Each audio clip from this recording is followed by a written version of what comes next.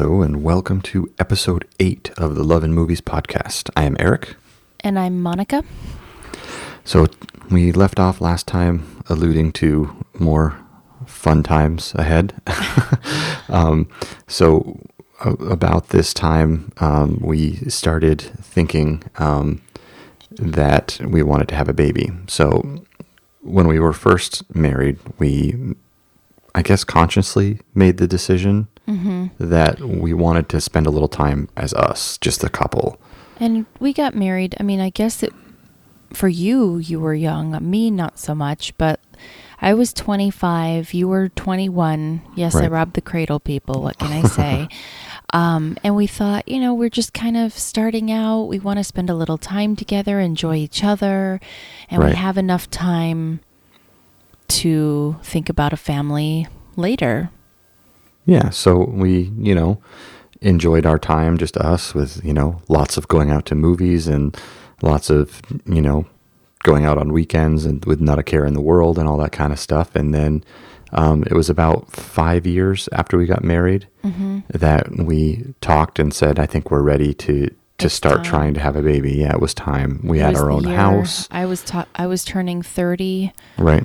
We were just buying the house. Yeah. And we're like, okay, we gotta get the ball rolling. We are now responsible adults. We own a home. We, all this kind of stuff. Debts. Yeah, we paid off all of our debts. And of course, as you heard in the last episode, we were just about ready to rack up a whole bunch more. But, this decision was made a little bit before that, I think. Yeah. So I remember we went out and went on like a shopping spree. And got like baby books and baby name books and all this, what to expect when you're expecting to expect, and like like everything we could find, we latched onto to try to plan so we could be the best parents that we could be. We came up with lists of names at that time, which is hilarious because we didn't choose a single one of those names when things finally ended up happening years later. But, it was like, we had lists. We narrowed it down to like top 10 girl names, top 10 boy names. Yeah, top 10 boy names. Yep. And then we still have that piece of paper somewhere, which if we can find it and we start posting pictures for all these podcasts, we'll on the Facebook page we will. But it was, I think actually, Eric, you posted it on Facebook. I did. Yeah. Yeah. So it's up there. For Eric's friends, you can find it on Eric's right, and Facebook we'll have to link page. it over on the Love and Movies page too. But you can see all the names typed up on there, and then Flynn is like written in. Yeah, we wrote it in afterwards. He was the last minute write-in. Right, the write-ins do win sometimes, but we. We were even like planning the room and like, which room in the house we would use and how we would want to set up decorate it and what colors should we use and what theme should we go with. And yeah, there was a whole lot of planning and little did we know. Yeah, it was not in the cards. We had been trying for months and months and just nothing was happening. So I would say after, like, it was sometime between the 6 and 12 month period that we started thinking, okay, this ain't working. We need some help. Yeah. So I think we went to our regular doctors first. Yes. And not you for a while. They didn't start looking at you for a while because they always check with the women first and make sure everything's functioning correctly with the woman. I was the lucky one to really go in for test after test after test. Yeah, they were doing blood tests and ultrasounds. Just say that a lot of these were extremely invasive. Not anyone good tests. Who's ever had issues getting pregnant will know exactly what I'm talking about. But there were a lot of painful days, emotionally, mine was fun. Physically. What? I said mine was fun. Yours was I got a magazine and everything. Well, eventually they figured out for me that I had what they said was a low follicle count. Right. Which means I had a low number of viable eggs to begin with in my body. And even though I wasn't what they consider old yet, I had very few eggs left, and they weren't coming out, I guess, every cycle. Time. Yeah. It was very kind of hit and miss.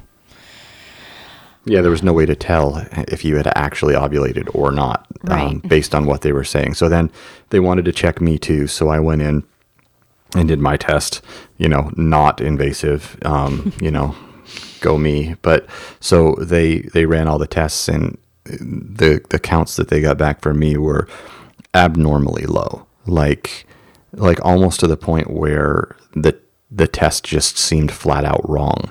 Yeah. It was it low? It was like motility, 3 million. Low. No, it was like 3 or 4 Low million. count. And you're supposed to have like 60 or 80 million. And I had like 3 million or 2 million. It was just, it was ridiculously There was low. like barely. Yeah, there was no swimmers happening in there. So, they said, these are really strange results. It's odd. So we want to send you to a specialist. And they gave us a bunch of names of specialists. So we started doing research on the local fertility clinics and the doctors in the area and all that kind of stuff.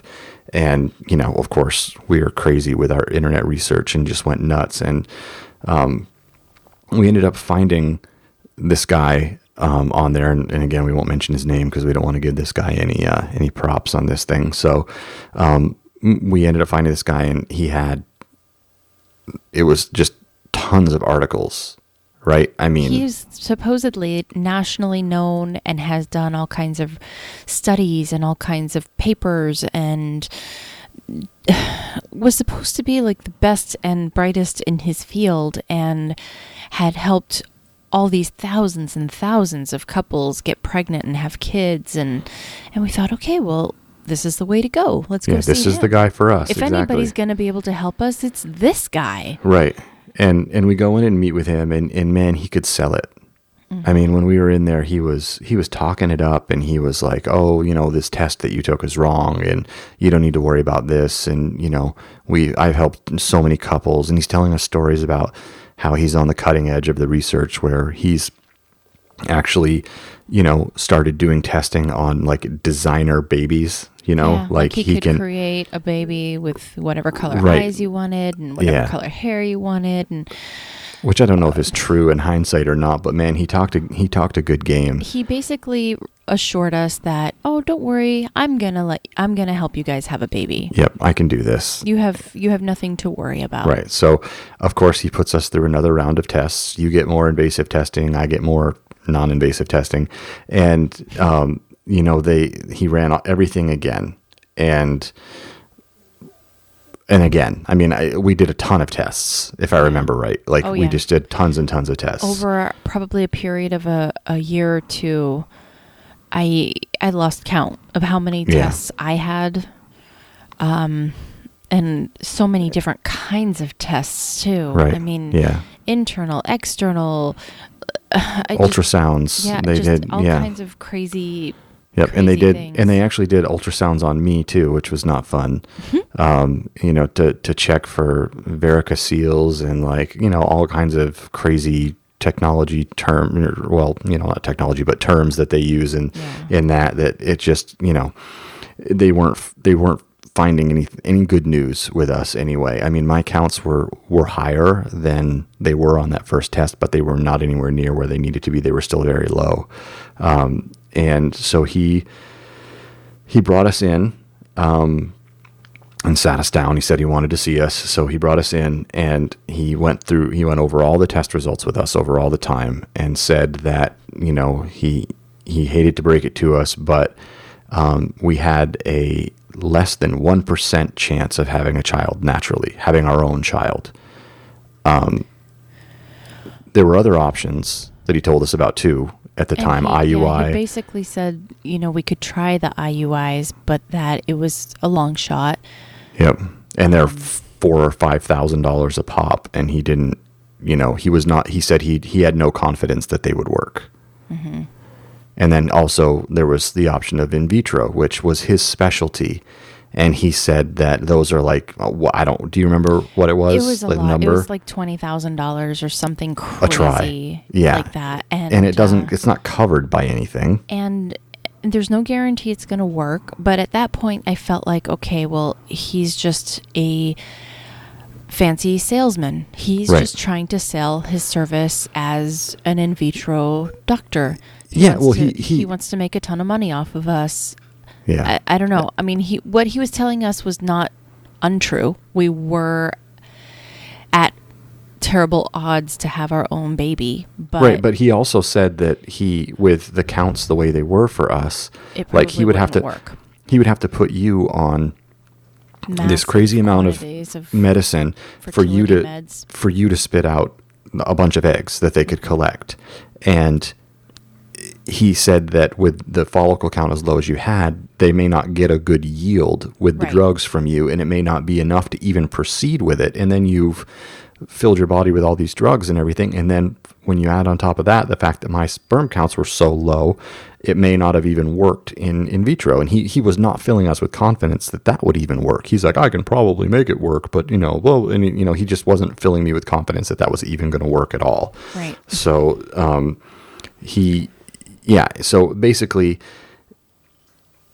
I don't even remember. Did he say anything about? I kind of feel like there was some mention of like, looking for a sperm donor and trying it that way. he did Even basically. though that might not work either. Yeah, basically what he said was, you guys aren't going to have your own baby, like the two of you. So, need to look for we need to look for alternatives. alternative options. Like we need to look at donors, both for me and you, like egg donors, sperm donors, and then implant, in you, and it wouldn't be our natural And child. basically be like which, a surrogate mom. which is not a bad thing. It's definitely an option, but it's not what we were looking to do. So basically, in one conversation, he basically destroyed all of our dreams for having a family. Like Yeah. just He instantly said just smashed our best it. bet would be adoption, and at that point, we had no real savings to speak of. No, God, no. I mean, we just bought a house. Our credit was better, but it wasn't stellar. And there was no way we adoptions started are expensive. to look into it, and we just Yeah. stopped because there's no way we would have been approved for it. No. And it still to this day makes me insanely crazy, upset that Yeah. any random person, whether they're a good parent or not, can go out and have a baby, Right. but decent people who want a baby and would treat But have them trouble, well yeah. and have trouble conceiving can't just go and adopt one. Right. Any I mean, schmo can go and get crazy. pregnant, It was crazy the amount, and I'm sure there's people out there who've gone through adoption stuff. It's just insane the amount of paperwork and the money you have to put up and the hoops you have to jump through and all this stuff and Background interviews and background checks and all this checks stuff, and- which I totally get Yeah, I why get that it has to too, happen, but- but it's just crazy that, for people like us who are desperate for a family and would be good parents, I say, to like, I think we're well, good parents. we do all right. And would love that child unconditionally and forever. Yeah. It's so expensive, and we could never, ever, ever adopt because we would never, ever, ever be able to afford it. And I No feel way. like that's so completely unfair. Yeah, it is. It's for sure. I mean, if there was only a way to detect, good people and good parents with some sort of a test that they could just run on you and then you'd be, okay, you're approved, but that's a little strange. It wouldn't happen. So I anyway, basically spent the next 3 days at home in a puddle on the Yep. floor. I Ditto. just bawled for Yeah. 3 days straight. I couldn't Yeah. even I mean, it function. destroyed us. Yeah. For a long time, it destroyed us. It was, I think we kind of defiantly went, well, we're going to keep trying, and for a little while we did. We're and not it going to just, give up. yeah. We'll try. Yeah. It'll And then- happen. It's supposed And another to. couple of years later, it still hadn't happened, and we were destroyed at that point. So, Yeah, with all this happiness that we're talking about, we promise in the next episode things will start to get a little better, for real this time. But I think we'll transition to talk about a movie that at least made us laugh a lot. So we'll be right back here.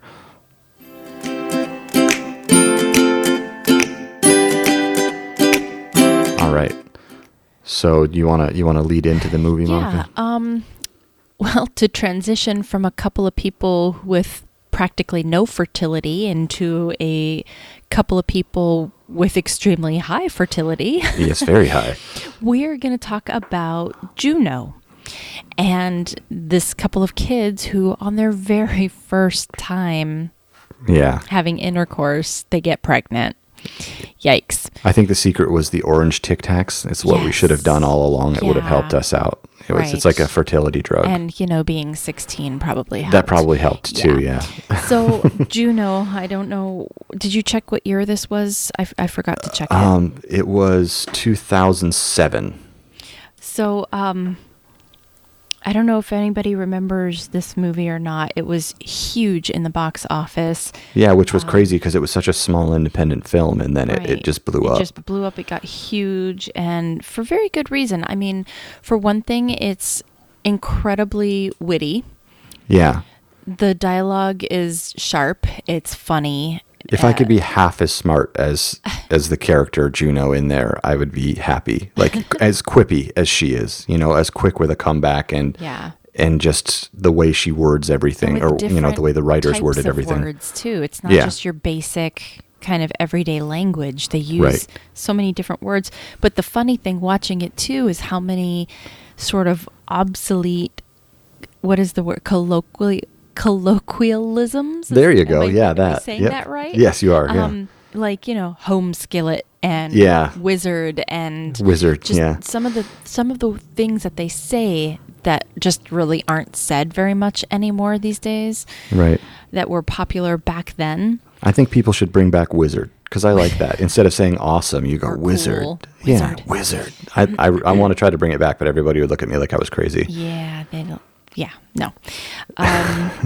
But yeah, J.K. Simmons, of course, he's always awesome in everything. Yeah, and Ellen Page plays Juno, and Michael Cera, who I still think of as like one day he was just wandering down the road and like he wandered onto a movie set.